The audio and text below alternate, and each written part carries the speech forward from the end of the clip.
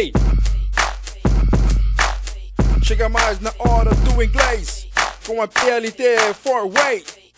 Hey, what's up, guys? Teacher Tyler Mack here. E é isso aí, pessoal. Vamos aprender aí umas dicas de inglês com a PLT 4-Way. É isso mesmo. Então, hoje a dica que nós trazemos para vocês é simples, porém é bem aplicável em todos os momentos do dia. Sempre que você está insatisfeito com alguma coisa e você quer mudar, você quer fazer alguma coisa nova, você quer começar alguma coisa nova, você quer evoluir, então você diz I need to move on. Eu preciso evoluir, eu preciso crescer, eu preciso avançar.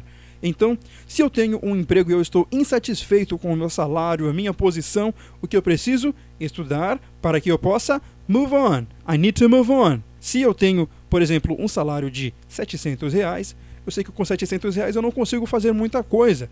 O que eu preciso? Para conseguir pagar minhas contas, para conseguir ter um lazer com a minha família, sair com a namorada no fim de semana, eu preciso ter um salário melhorzinho. Então, se eu quiser melhorar o meu salário, eu preciso estudar inglês, certo? Todo mundo que fala inglês hoje em dia tem um salário melhor. Então, o que eu vou fazer? Vou estudar inglês lá na PLT 4-Way. E aí, o que vai acontecer? O meu salário vai aumentar. Então, com certeza, eu vou move on. Eu estou em condições de move on. Se você está cansado da vida que você está levando e agora é o momento de você evoluir, é o momento de você crescer, este é o momento para você move on. This is the moment for you to move on, ok? Vamos mudar, vamos sair da zona de conforto e alcançar aquelas coisas que a gente sabe que merece. E aí, com isso, vocês podem contar com a ajuda da PLT 4-Way. Isso mesmo. Lá no Facebook, se vocês procurarem www.facebook.com/PLT4WAY, é assim que se soletra PLT 4-Way, vocês vão ver todas as nossas promoções e os nossos cursos, mostrando que inglês é possível aprender de uma maneira divertida, fácil e para todas as pessoas. É isso aí, pessoal. Um abraço a todos